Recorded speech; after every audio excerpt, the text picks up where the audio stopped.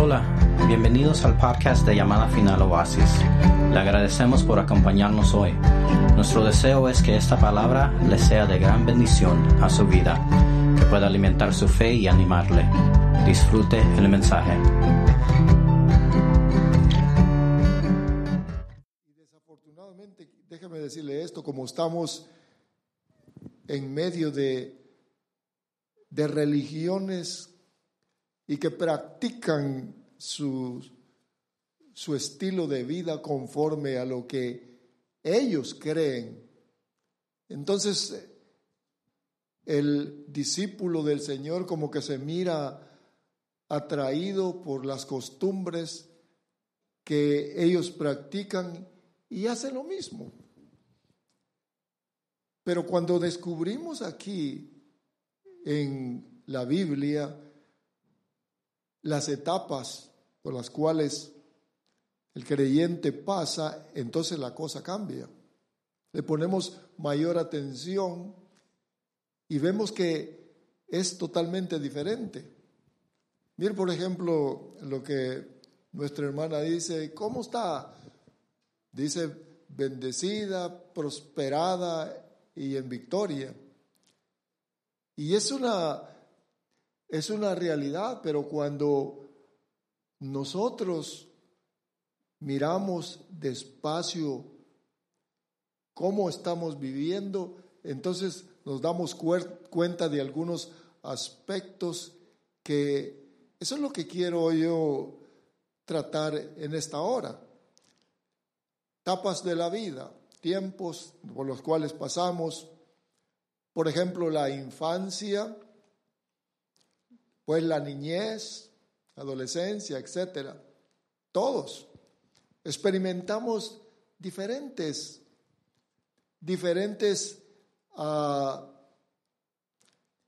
sentires en nuestro cuerpo, también en nuestras almas. Me recuerdo que cuando tenía como 20 años, que hace poquito, ¿verdad? Cómo me gustaban las motocicletas. Me gustaban y ahí estaba la casa, todos durmiendo y yo con mi moto acelerándola y bueno, hoy no las quiero ni ver. Mire pues qué cosa. No me interesan las motocicletas para nada, no siento ningún deseo, porque pasó aquel tiempo, pasó aquella etapa de mi vida. Pero veamos entonces que así es el diseño en nuestra vida. Y yo quiero que usted observe lo que Salomón dijo en cierta ocasión. Libro de Eclesiastés, capítulo 3. Quiero ponerle esto en su corazón y que lo retenga porque es importantísimo. ¿Sabe qué es tan importante lo que le quiero leer? Oiga lo que dice. Eclesiastés 3:8 dice: tiempo de amar y tiempo de odiar, tiempo de guerra, tiempo de paz, tiempo de adorar al Señor, tiempo de no adorarlo. Hay tiempo para que nos reunamos y tiempo en el cual estamos fuera. Vea qué importante es. Cuando podemos hacer la diferencia entre los tiempos, entonces le vamos a poner la debida atención y no decir, no, hoy no quiero, hoy no puedo. Es que debemos de saber los tiempos que están establecidos previamente y cuando nosotros hacemos conforme a los tiempos o a las etapas que Dios ha señalado, entonces vamos a vivir la vida que queremos disfrutar. Dice el versículo 11, Él ha hecho todo apropiado a su tiempo. ¿Sabe que usted como discípulo del Señor y estamos reunidos, estamos haciendo lo correcto a su tiempo? Amén. Amén. ¿No se oye? Amén. Poquito más. Oiga lo que dice. Él ha hecho todo apropiado a su tiempo. También ha puesto la eternidad en sus corazones. Sin embargo, el hombre no lo descubre. No descubre la obra de Dios que Dios ha hecho desde el principio hasta el fin. Entonces podemos ver qué tan importante es poder recibir la instrucción y vivir en los tiempos o en las etapas que Dios ha establecido para estar siempre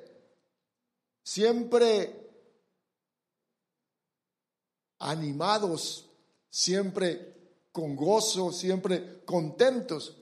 Ahora yo quiero que vayamos un versículo más, por favor.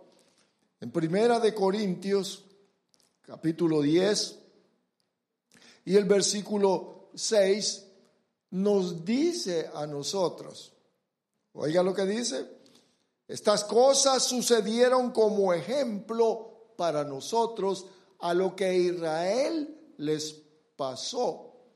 Fue escrito para usted y para mí. Dice para nosotros, a fin de que no codiciemos lo malo como ellos lo codiciaron. O sea, de que hay un objetivo en la Escritura que nos beneficia a nosotros viendo el ejemplo o viendo las actitudes o la conducta de ellos, que ellos hicieron o practicaron.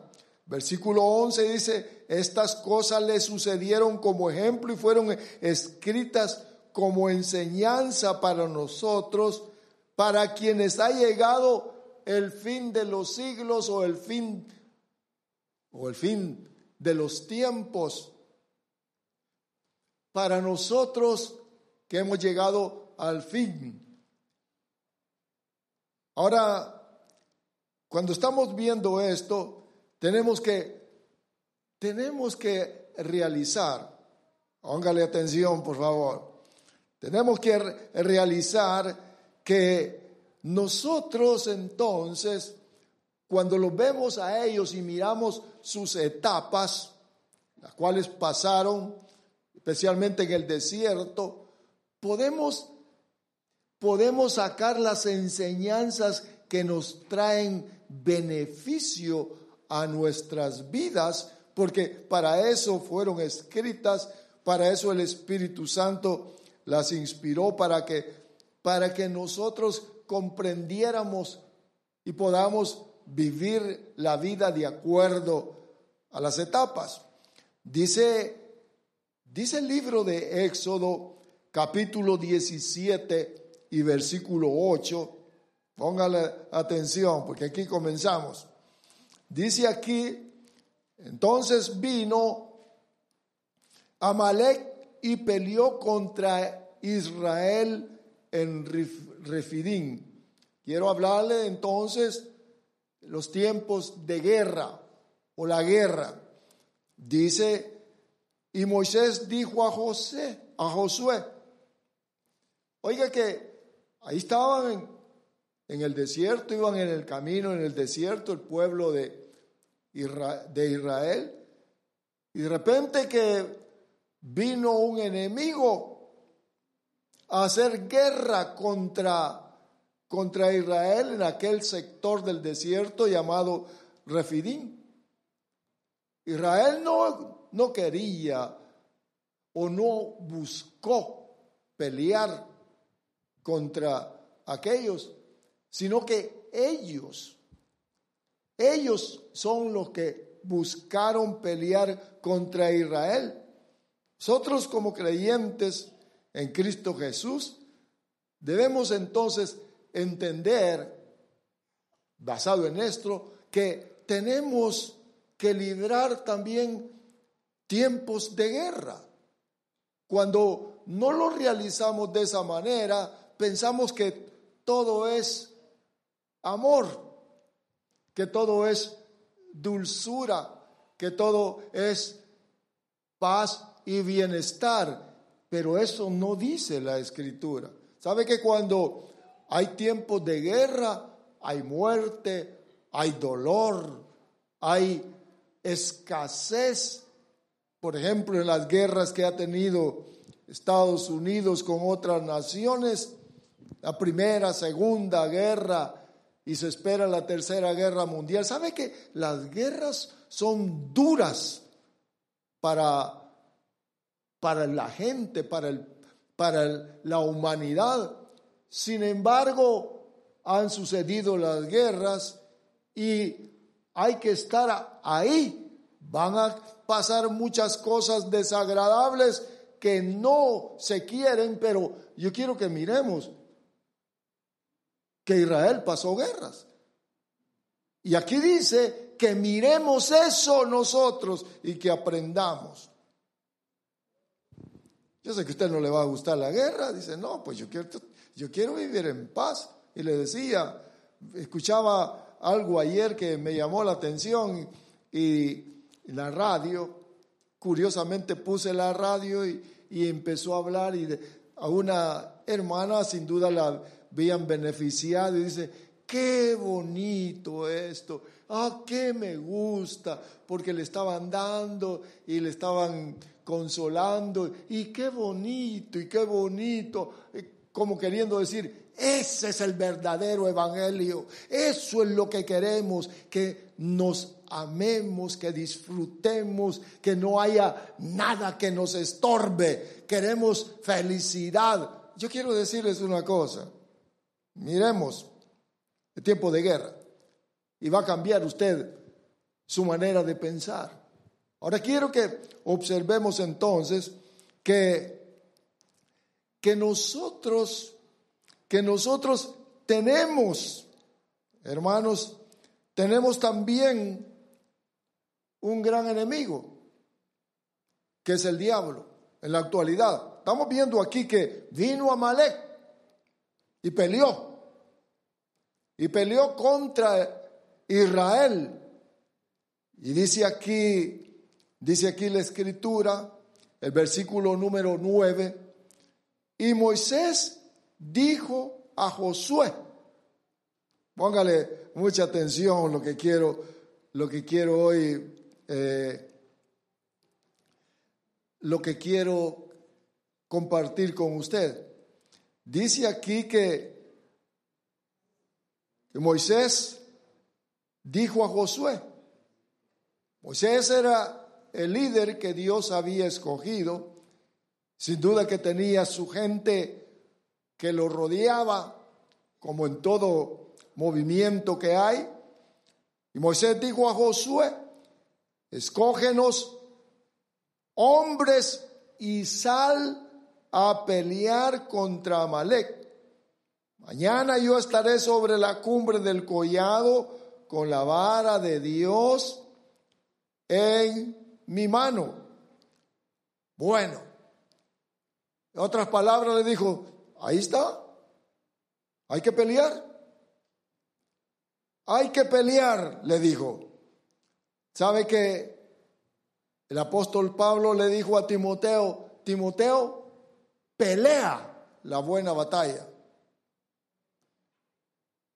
Y ya observó qué es lo que estoy tratando de transmitirle, que nosotros pertenecemos también a un ejército, al ejército de Dios. Todos somos miembros de ese ejército. Todo aquel que viene a Cristo viene a un ejército. Por eso es que a veces uno se sorprende que ahí andan solitos, sin dirección. Todo soldado tiene que estar bajo autoridad de su líder. Le he preguntado a algunos que han venido a Cristo y han estado en el ejército y les hago algunas preguntas como esta. ¿A qué hora se levantan? cuando están en el ejército, temprano a hacer ejercicio, y mi comandante o mi capitán, y hay un orden y hay un respeto para sus superiores. Y les pregunto porque como soldados de Cristo son desordenados. No reciben órdenes de nadie, hacen lo que quieren. No llegan a la iglesia porque hay otras cosas más importantes que hacer. Vea por favor. Dice aquí que le dijo a Josué: escoge hombres escogidos. Quiere decir que en todo aquel grupo de gente, porque ya los habían preparado con anterioridad para cualquier enfrentamiento de los enemigos que iban a aparecer en el camino. Quiero decirles, amados hermanos que están aquí, los que nos miran, tenemos enemigos que no nos quieren. Esa es una realidad. Si nosotros quitáramos los enemigos, entonces, hermano, ¿qué estamos haciendo aquí? Todo está bien, pero tenemos enemigos. Aquí se da la instrucción, y una de hermanos, esto es fundamental, y yo sé que usted lo sabe, pero se nos olvida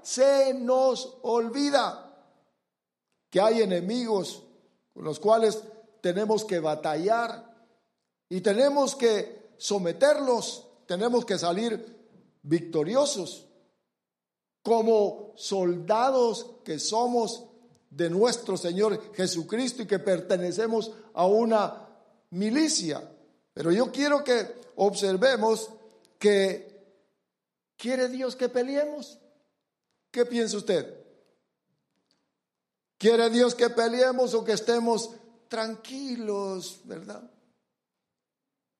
Llenos de felicidad. ¿Sabe que cuando vine a Cristo, qué momentos? Yo no sé qué sintió usted, pero para mí fue algo único. Ya se lo he dicho muchas veces. Al siguiente día hasta miraba que el sol alumbraba diferente, porque algo pasó dentro de mi ser. Esto no es agregarse a un grupo, ni tampoco agarrar un libro y entender algunos versículos y salir a discutir con otros de que tengo la verdad, de que estoy en el camino correcto, sino que es una experiencia sobrenatural con nuestro Señor Jesucristo. Pero quiero que observemos que eso pasó, se fue el tiempo, después vinieron los enfrentamientos con los enemigos, y eso no lo queremos, por supuesto que no lo queremos, pero lo debemos de saber retener en el corazón y enfrentarnos a la realidad. Enfrentarnos que hay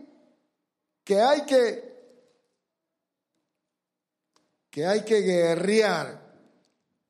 Le quiero hacer una pregunta. ¿Qué tiempo está viviendo usted ahora? ¿Qué etapa de su vida? ¿Está en paz? ¿Está saciado en todo? ¿O está en tiempos de conflicto? ¿En su trabajo? ¿En su hogar? Porque algunos no se han dado cuenta. O saben, pero no pueden ser vencedores. ¿En su hogar? ¿En la escuela? ¿Con los amigos? ¿Con los padres? ¿Qué tiempo está viviendo? Ahora quiero que veamos. ¿Quiere Dios que peleemos? ¿Quiere Dios que peleemos? Por supuesto que quiere que peleemos. ¿Sabe que Israel llegó a un tiempo en el cual estaban todos tranquilos y entonces Dios los vio y dijo, ¿y estos? Y los metió a que pelearan a la guerra. Cualquiera puede decir, bueno, ¿y Dios por qué hace eso? ¿Por qué quiere que peleen si los van a herir, van a sufrir sus hijos y la familia y allá está, a lo mejor no regrese de la guerra? ¿Y por qué hace Dios eso? Necesitamos comprensión, necesitamos entendimiento. Sin comprender que necesitamos la etapa de la guerra, el tiempo de guerra. Si no entendemos eso, vamos a decir, no, eso no me gusta, mejor me voy. Estaba mejor en el mundo. ¿Sabe qué? Por eso es que Israel se quería regresar otra vez para Egipto. Mejor allá vivíamos, aunque estábamos esclavos, pero comíamos bien, estábamos todos gordos y no nos pasaba nada. Y ahora venimos al desierto y nos hace falta agua, nos hace falta comida y ahora hay que pelear. No sé, oiga, si nosotros hubiéramos estado en aquel tiempo con Israel en el desierto, hubiéramos pensado lo mismo. Por eso es que le debemos de poner atención al tiempo, a la etapa en la cual estamos viviendo hoy en la actualidad. Ahora quiero que observemos nuevamente aquí esta etapa, este tiempo de guerra en el pueblo de Israel. Dice que vino Amalek. Éxodo 17:8. Vino Amalek, no vino a saludarlos, vino a pelear. Era que ellos eran gente que vivía en el desierto. Vino a pelear.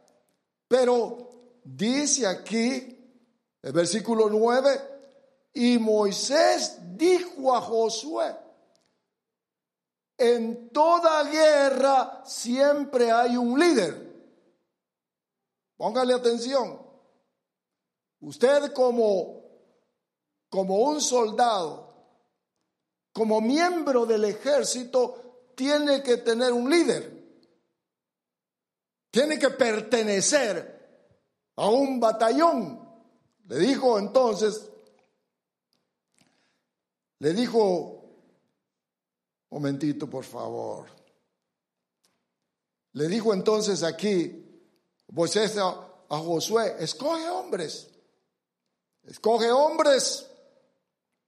para que vayan a pelear, para que haya el enfrentamiento, el conflicto.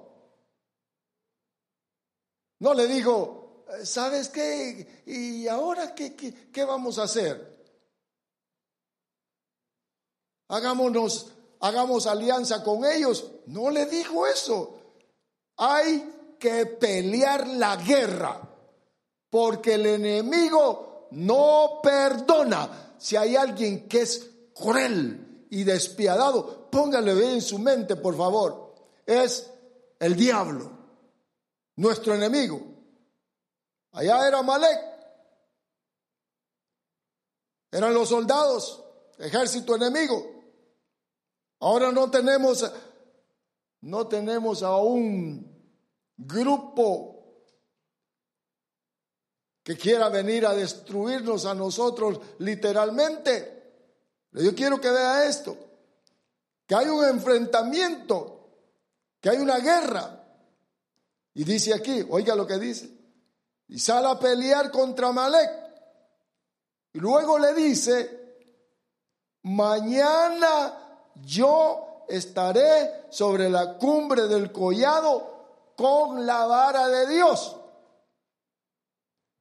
Manda Josué, su hombre de confianza, para que reúna el grupo que va a pelear contra Amalek, y él se va al cerro, se va al monte. Toda guerra, yo quiero que Este punto es bien importante y a mí me ha bendecido estar leyendo esto. Y creo que no les puedo compartir todos, pero quiero dejarles esto esperando que usted le ponga atención y que el precioso Espíritu le pueda revelar muchas cosas a ustedes y a nuestros amados que nos miran. Porque de esto depende la salud espiritual que cada uno de nosotros debe de tener. Hay mucho enfermo, mucho derrotado en el ejército de Dios. Dice aquí, vete tú, le dice, a librar la batalla en contra del enemigo y yo me voy al monte. Digo yo, como quien dice, ¿verdad? Tú pelea y yo pues me voy para arriba. No le dijo Josué, bueno, ¿y tú por qué no vas conmigo? Oiga, qué interesante. Sino que Moisés se retira, por decirlo así, mientras que el otro se enfrenta a la realidad en contra de los enemigos que han llegado para destruirlos. Pero mire lo que le dice Moisés. Yo estaré en lo alto, en la cumbre del collado, con la vara de Dios. Con la vara de Dios. El líder con la vara de Dios. Ahora yo quiero que veamos aquí este aspecto importante. Son dos frentes los que miramos aquí. En toda guerra hay dos frentes, el físico y el espiritual. Si usted le pone atención a esto, va a tener victoria. Hay dos frentes. Luego dice aquí, versículo 10, y Josué, hijo de Moisés, hizo como Moisés le dijo. Mire, qué importante poder comprender, no estar preguntando, porque ahora el soldado le está preguntando al líder, ¿y por qué? ¿Y por qué está seguro? Y mira aquí, y mira allá. Le dijo, Josué hizo. La obediencia en este caminar es importantísimo. Josué hizo como Moisés le dijo y peleó contra Amalec. Y ahora mire la posición de Moisés. Y Moisés y Aarón y Hur subieron a la cumbre del collado. Vea lo que dice el versículo 11. Y sucedió que mientras Moisés tenía en alto su mano con la vara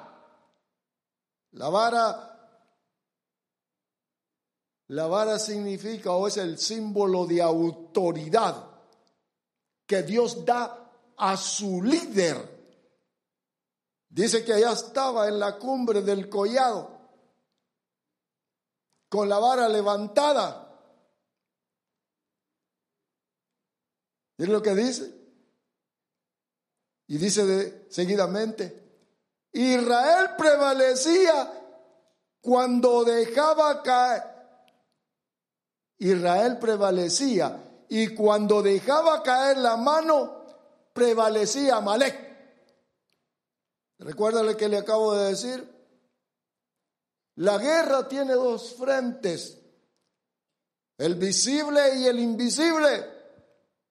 Y Moisés estaba allá con la vara.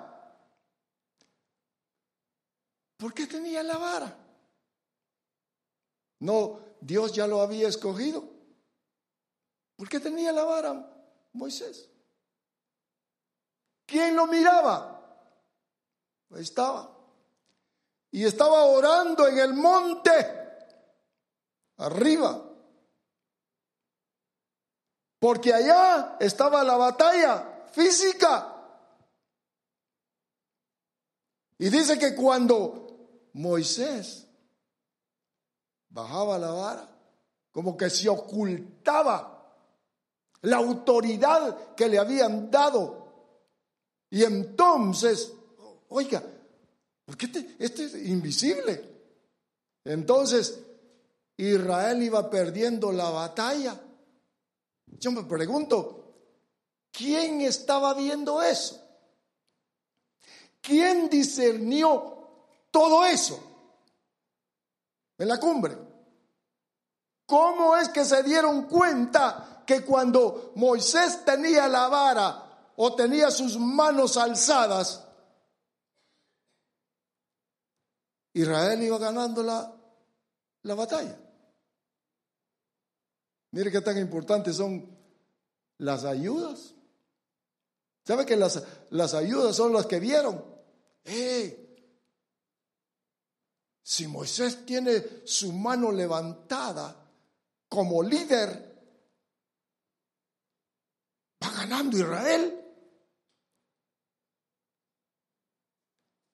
Qué bueno es que haya ayudas idóneas. Aspiren ustedes ser ayudas idóneas, porque mire qué privilegio. Miraban ellos lo físico. Interesante, ¿verdad? Israel retrocedía. Sí, Moisés bajaba sus manos. Ahora, ¿qué tan importante es que el líder tenga vara? ¿Sabe, hermanos, que por eso es que Satanás confunde a muchos?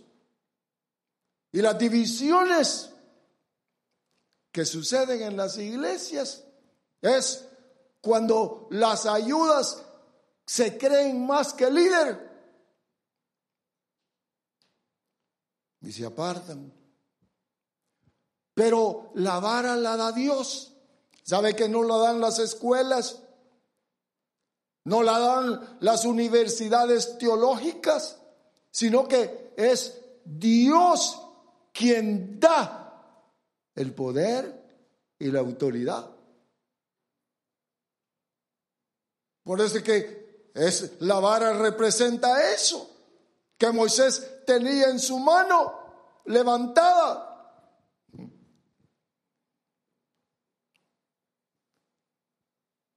He estado comprendiendo muchas cosas más profundamente. Y yo quiero que usted mire que las situaciones que nos puedan acontecer, favorables o desfavorables, están conectadas con lo espiritual. Hace un tiempo atrás, yo les dije a algunos, les dije a la congregación, si alguno de ustedes tiene problemas, páseme un papelito con su petición y yo voy a orar por las peticiones. Y me estuve levantando a orar, a rogarle al Señor por aquello, porque Dios mira al líder en muchas circunstancias para poder derrotar al adversario. ¿Qué sucedía con Israel y Amalek? Que de repente iba Amalek perdiendo solamente porque Moisés tenía la vara levantada y rogándole al Señor, porque estaba orando: danos la victoria. ¿Qué habrá dicho? ¿Qué decía Moisés? Danos la victoria en contra del enemigo, danos la victoria, da fuerza a aquellos que están luchando, da fuerza, que nadie caiga. Porque Dios le había dicho que hiciera eso. Qué interesante, ¿no? ¿Cuál es la batalla? ¿Cuál es la peor batalla? ¿La espiritual o la física? Ahora quiero que veamos entonces que ahí están los dos frentes. Moisés en lo espiritual sube al monte, que significa esfuerzo y también conocimiento de parte de Dios. Ahora yo quiero que observemos que para nosotros el apóstol Pablo dijo estas palabras. Oiga lo que dijo, por favor. Libro de Efesios, vamos a Efesios capítulo número 6 y versículo número 12. Pues no luchamos contra enemigos de carne y hueso, nosotros, porque estamos aprendiendo de aquellos, sino contra gobernadores malignos y autoridades del mundo invisible, contra fuerzas poderosas de este mundo tenebroso y contra espíritus malignos que están en el cielo. Oh, entonces, la lucha no es contra el hermano que nos miró mal, contra el hermano que nos dijo una palabra que no nos gustó, o una acción que hizo, sino contra los que gobiernan celestialmente. Entonces hay una influencia, hay una conexión de los actos que hacen las personas o de los sentires que vienen al corazón del hombre, o provienen de Dios o provienen del adversario, a usted y a mí que somos de Cristo. No le digo a Pedro, apártate de mí, Satanás. Las influencias de los poderes contrarios, que son enemigos nuestros, vienen a nuestro cuerpo, a nuestra mente y a nuestro corazón. Porque ahí estaba Moisés con la vara arriba, ordenándole a los poderes destructivos que tenían allá el ejército de Amalek como instrumentos para destruirlos. Estaba. Cuando a usted no le dan ganas de adorar al Señor, cuando a usted no le dan ganas de venir a la iglesia, cuando usted no quiere hacer esto conforme a la palabra y lo otro, sabe que está intervenido por los otros poderes. Cuando usted se quiere divorciar, cuando usted tiene pleitos en su hogar, sabe que está intervenido por poderes del maligno. Y ahí está llorando, confundido, confundida. ¿Por qué hice esto? ¿Por qué? O en el trabajo, lo que me hace. O le robaron. Son los poderes destructivos del maligno. ¿Sabe que muchas enfermedades vienen a consecuencia de los poderes de arriba? ¿Sabe que la pandemia en la cual estamos viviendo tiene su control ahí arriba?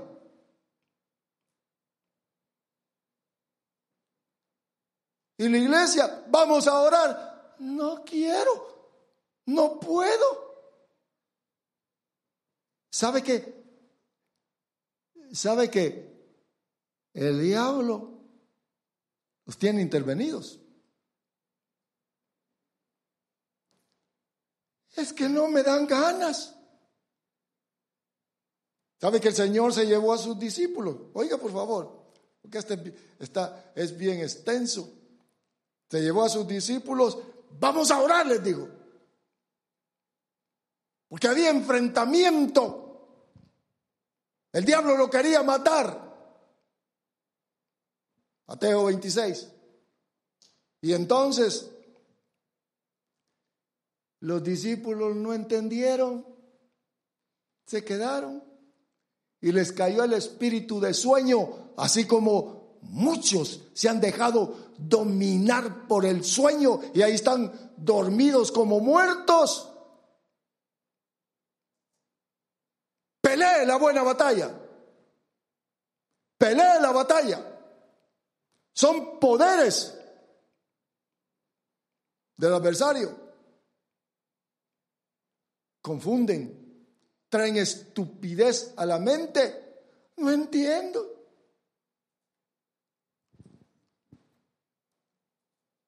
Hace años le di la palabra a un amigo que tenía en el mundo. Estaba pasando dificultades con su esposa. Bien me recuerdo y llegó a la casa.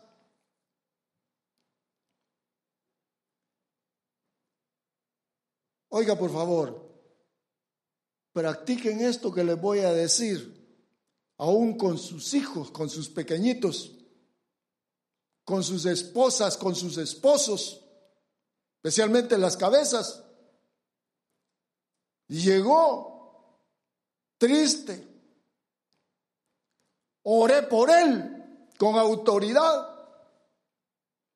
Hasta los ojos le dieron vuelta y lo miré blancos. El hombre aquel fue libre en aquel momento. Ni lo invité a la iglesia. Él era el que estaba primero. Antes que yo estaba en la puerta, esperando. Hay pueblo de Dios, creyentes que están atados, que sus hijos están bajo el control de los poderes, de los que gobiernan ahí arriba, de los que no miramos. Están bajo el poder de las drogas, del sexo libre,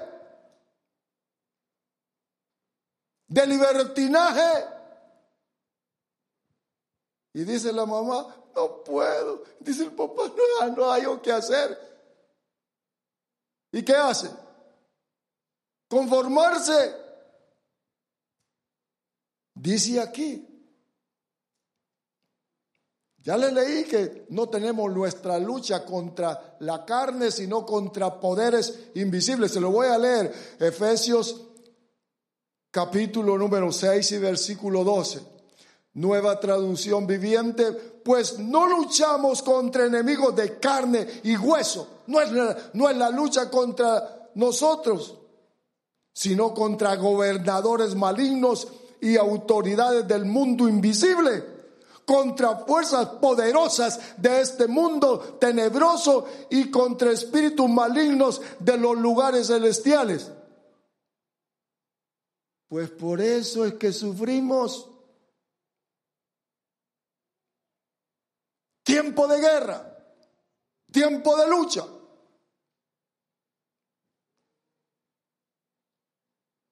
Tiempo de pedir ayuda, tiempo de estar juntos como ejército.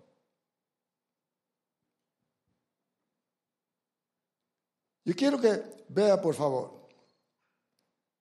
Dice aquí, volvamos otra vez a Éxodo 17. Versículo 11. Y sucedió que mientras Moisés tenía en alto su mano, Israel prevalecía. Y cuando dejaba caer la mano, prevalecía Amalek. pero vea esto, por favor. Dice aquí el versículo siguiente, versículo 12. Pero las manos de Moisés se le cansaban. ¿Cómo? Físicamente, y las tenía que tener, mire. Quiere decir que hay batallas que hay que librarlas durante un periodo de tiempo grande. Ahí estaba Moisés, con la vara, con las manos levantadas. ¿Qué tienen las manos de importante que tienen que levantarse? Mira, se le cansaba al líder y las bajaba. Y se fijaron las ayudas, discernimiento. Ahí tenía a Aarón, su hermano, el vidente, el profeta. Dice aquí, y entonces tomaron una piedra y se la pusieron debajo de él. No dijeron, ay, miren lo que hace el pastor, es aquí, es allá, y no se dan cuenta la influencia satánica que está viniendo de arriba y pone los pensamientos esos. Miren lo que, oigan las ayudas, oigan por favor, hermanos, ¿dónde están las ayudas? Mire aquí, cuando se fijaron las ayudas que estaban en el monte con Moisés, el líder que se cansaba, lo auxiliaron. Se fijaron dónde estaba el punto, pero algo que yo quiero que ustedes observen, que no dijeron, este ya está viejo, este ya no sirve para nada, levantemos nosotros las manos. Es el que Dios ha establecido. Porque ellos pudieron haber levantado también las manos. Espérate, Moisés, te vamos a ayudar, aquí vamos a levantar la mano nosotros. No es así. No es así. No lo despreciaron, sino que le dijeron, Moisés, a ti te han dado la autoridad. Tú tienes el poder. No somos nosotros. Por eso nuestro hermano apóstol dijo en cierta ocasión, es mejor ser un buen número 2 y no un mal número 1, porque muchos quieren ser el número 1 si Dios no les ha dado la vara.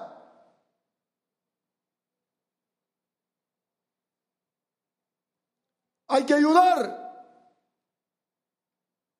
Dice, tomaron una piedra y la pusieron debajo de él, sentadito en el fundamento sólido. Luego dice que se sentó en ella y Aarón y Hur le sostenían las manos. Mire qué bonito. Uno a cada lado con las manos levantadas para librar la batalla espiritual que trae la victoria, para poder llegar al tiempo de disfrute, al tiempo de regocijo constante.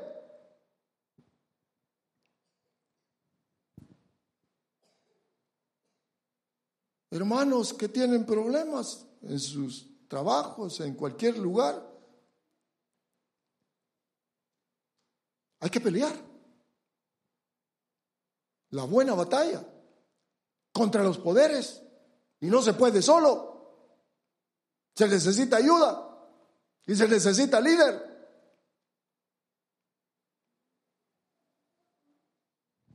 para poder alcanzar la victoria. ¿Durante cuánto tiempo? No sé.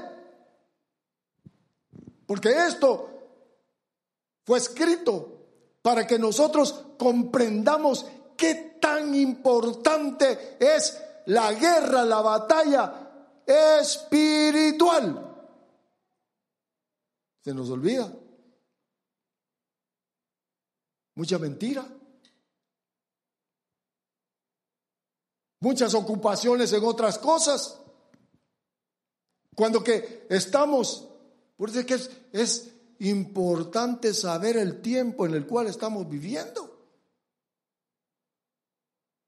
¿No ha peleado?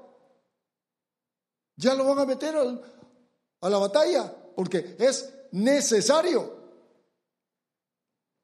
para afirmar los corazones, los pensamientos, para ver que Dios está con nosotros. Dice aquí, Aarón y Hur le sostenían las manos, uno a cada lado. Así estuvieron sus manos firmes hasta que se puso el sol, hasta que iba oscureciendo, firmes. Firmes.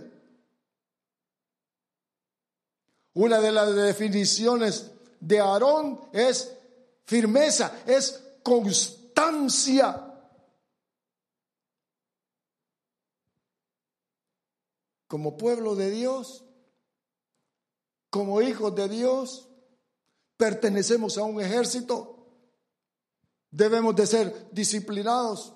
Debemos de saber los tiempos en los cuales estamos viviendo. Debemos de apoyarnos unos a otros. Moisés no subió solo.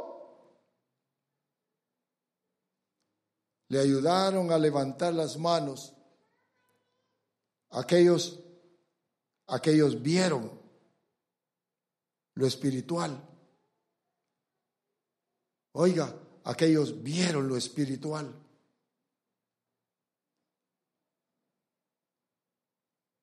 Ahí estaba orando por Víctor Contreras. Ahí estaba orando. Porque el poder que ata, el poder del maligno que somete, está arriba. Dice, quiero terminar con estos dos versículos. Oiga lo que dice, por favor.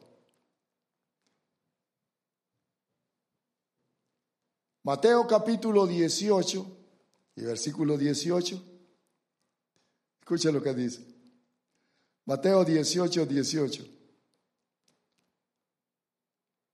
Les digo la verdad.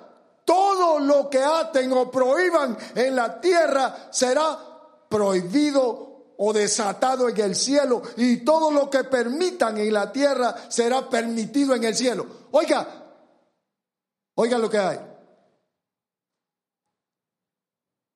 Lo que se entiende aquí y se ordena arriba hace el efecto.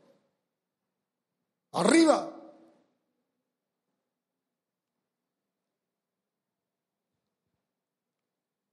Las bendiciones que muchos están esperando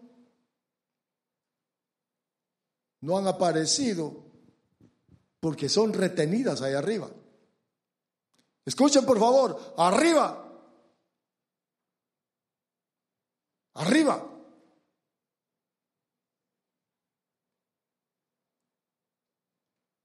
¿Sabe que el diablo también pide? Oiga, hermanos amados, Lucas 22 dice de esta manera: el diablo entiende eso. Y las hermanas hoy, ¿por qué no vinieron a orar? No, pues tenían que hacer. No, pues ahí están en su telenovela. Allá están. Oigan, hermanos, que no estamos en tiempo de guerra, no estamos en tiempo final. No podemos descuidarnos. Miren lo que el Señor le dijo a Pedro. Estamos ahí en Lucas 22:31. Simón, Simón, Satanás ha pedido, Satanás ha orado. Orar es pedir. Para zarandear a cada uno de ustedes como si fuera trigo. Satanás, allá arriba, viendo a los discípulos del Señor y sus errores. Oigan, amados hermanos, porque les estoy hablando de la guerra, de lo que debemos de librar todos y debemos de estar conscientes.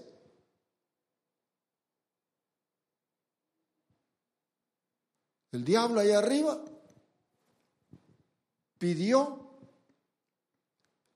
El acusador delante de Dios le dijo: ya te fijaron los discípulos cómo son mentirosos, pendencieros, y le sacó la lista a Dios y le dijo: yo te pido porque quiero hacer algunas cositas con ellos. Los quiero enfermar, los quiero entristecer, Usted sabe todo lo que hace el diablo. Entonces, el líder, Jesús, se enteró de la petición. Y oiga lo que dijo. Pero yo he rogado. El diablo pidió y Jesús rogó.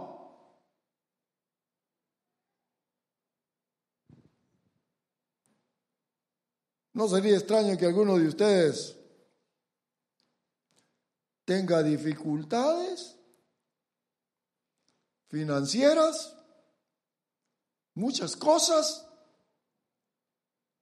y no se ha dado cuenta de que está intervenido por poderes del maligno?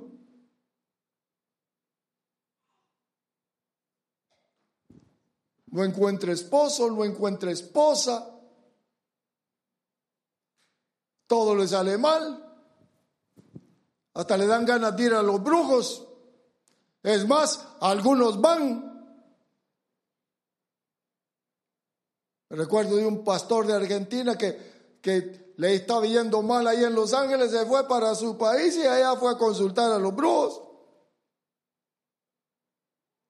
No había comprendido, y él lo dijo, no había comprendido la importancia de la guerra espiritual, porque, ya se lo dije, tenemos un enemigo que no nos quiere.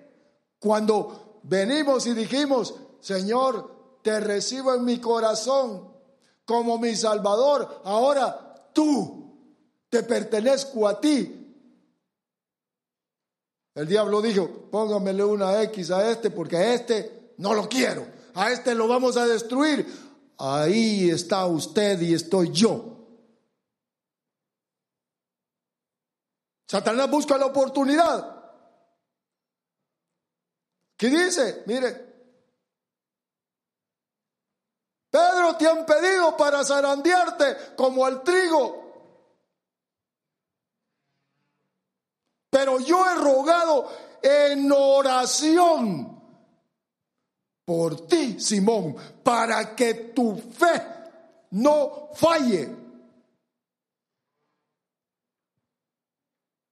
Todo lo que les estoy hablando es de la guerra, el enfrentamiento espiritual. Todo. Si usted no le pone atención a esto, va a vivir una vida de inseguridades, de incertidumbre, pensando que usted va a pelear o que usted es bueno.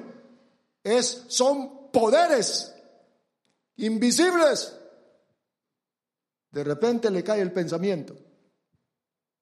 De repente le sucede esto. De repente le sucede lo otro.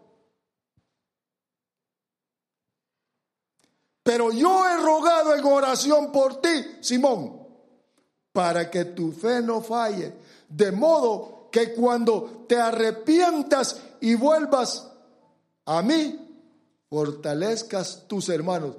Mire lo que le dice el Señor. Le dijo, mira, te ha pedido el diablo por esto y esto. Arrepiéntete, pide perdón. Para romper la conexión, los derechos del adversario. Tiempo de guerra. Debemos de conocer. Si no lo conocemos, vamos a estar esperando.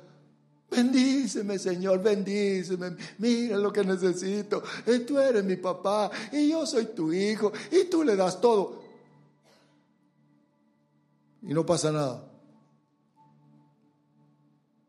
Hay que pelear contra los poderes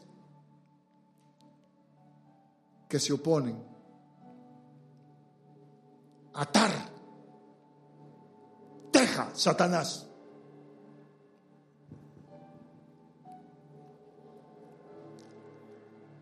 A veces escucho ruidos en la casa.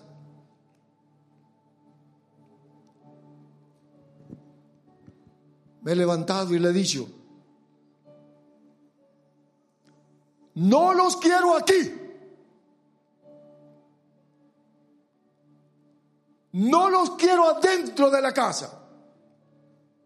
Se van, les prohíbo.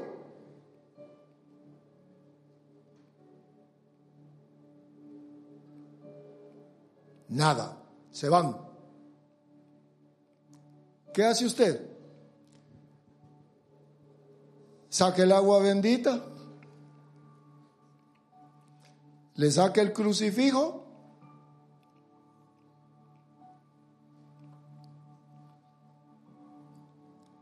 tiempo de batalla.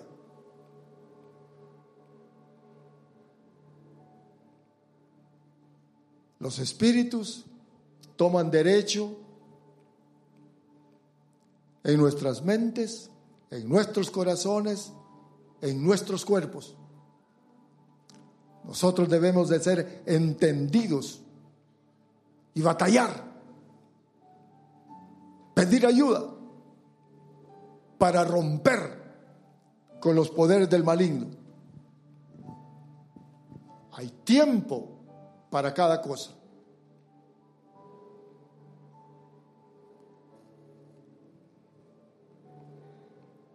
Hay tiempo para cada cosa.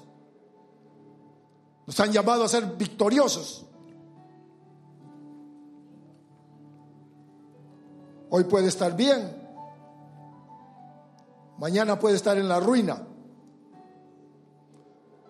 No nos confiemos en nuestro propio razonamiento. Miremos lo espiritual.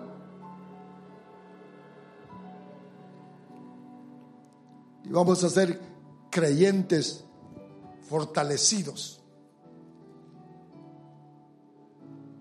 unidos como soldados. Gracias, Padre bueno. Quiero que se ponga de pie, por favor.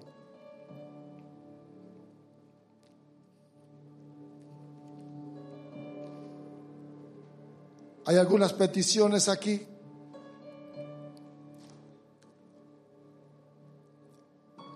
Quiero que usted levante sus manos cuando le diga. Juntamente conmigo, para que nuestro Dios,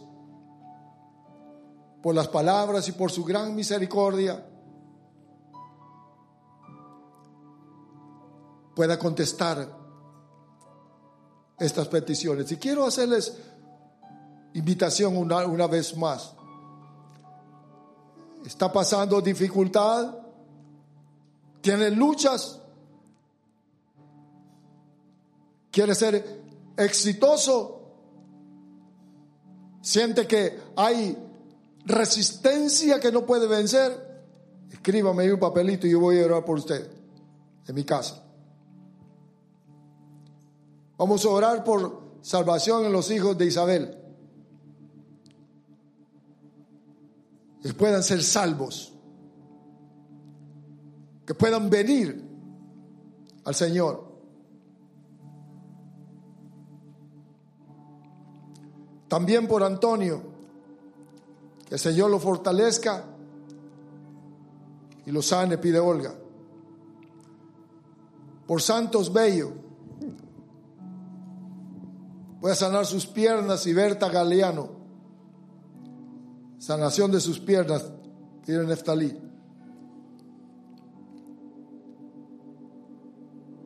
Por la mamá de Antonio Hernández, para que pueda ser sana nuestra hermana Virginia.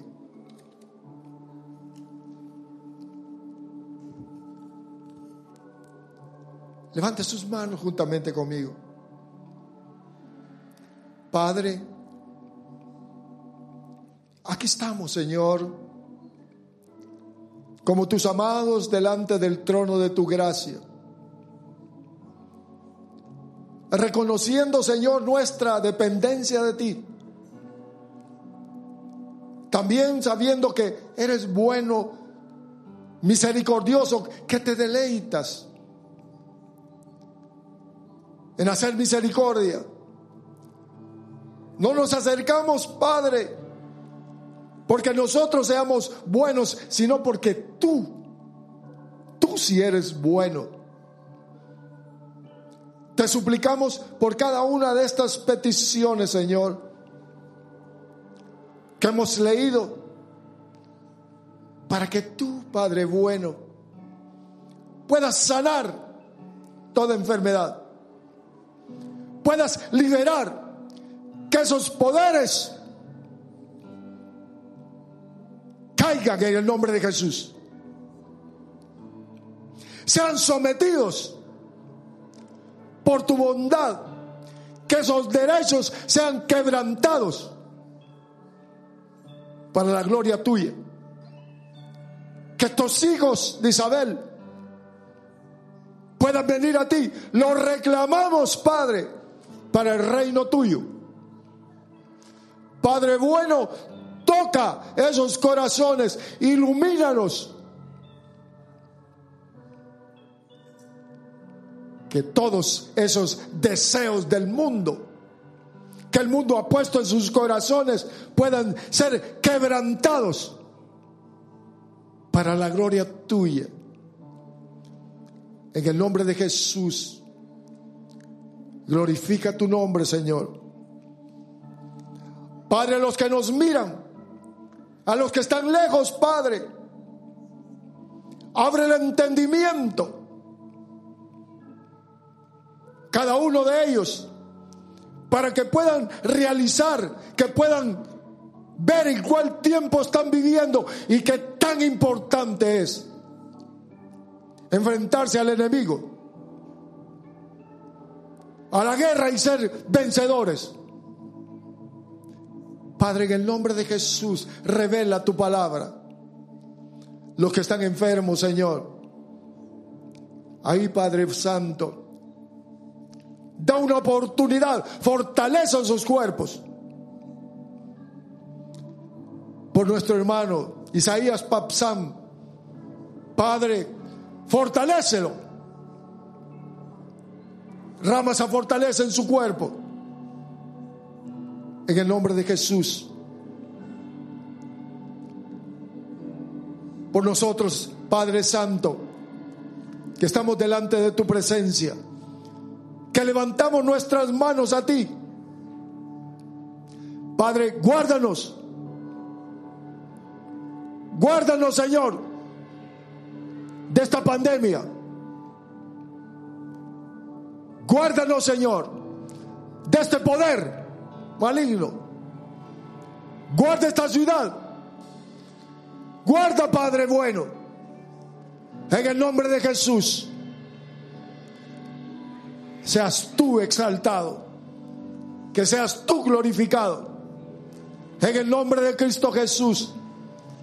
Guarda a los niños de esta congregación, Guárdalos, Padre, para ti, en el nombre de Jesús. Amén. Démosle un fuerte, fuerte aplauso al Señor.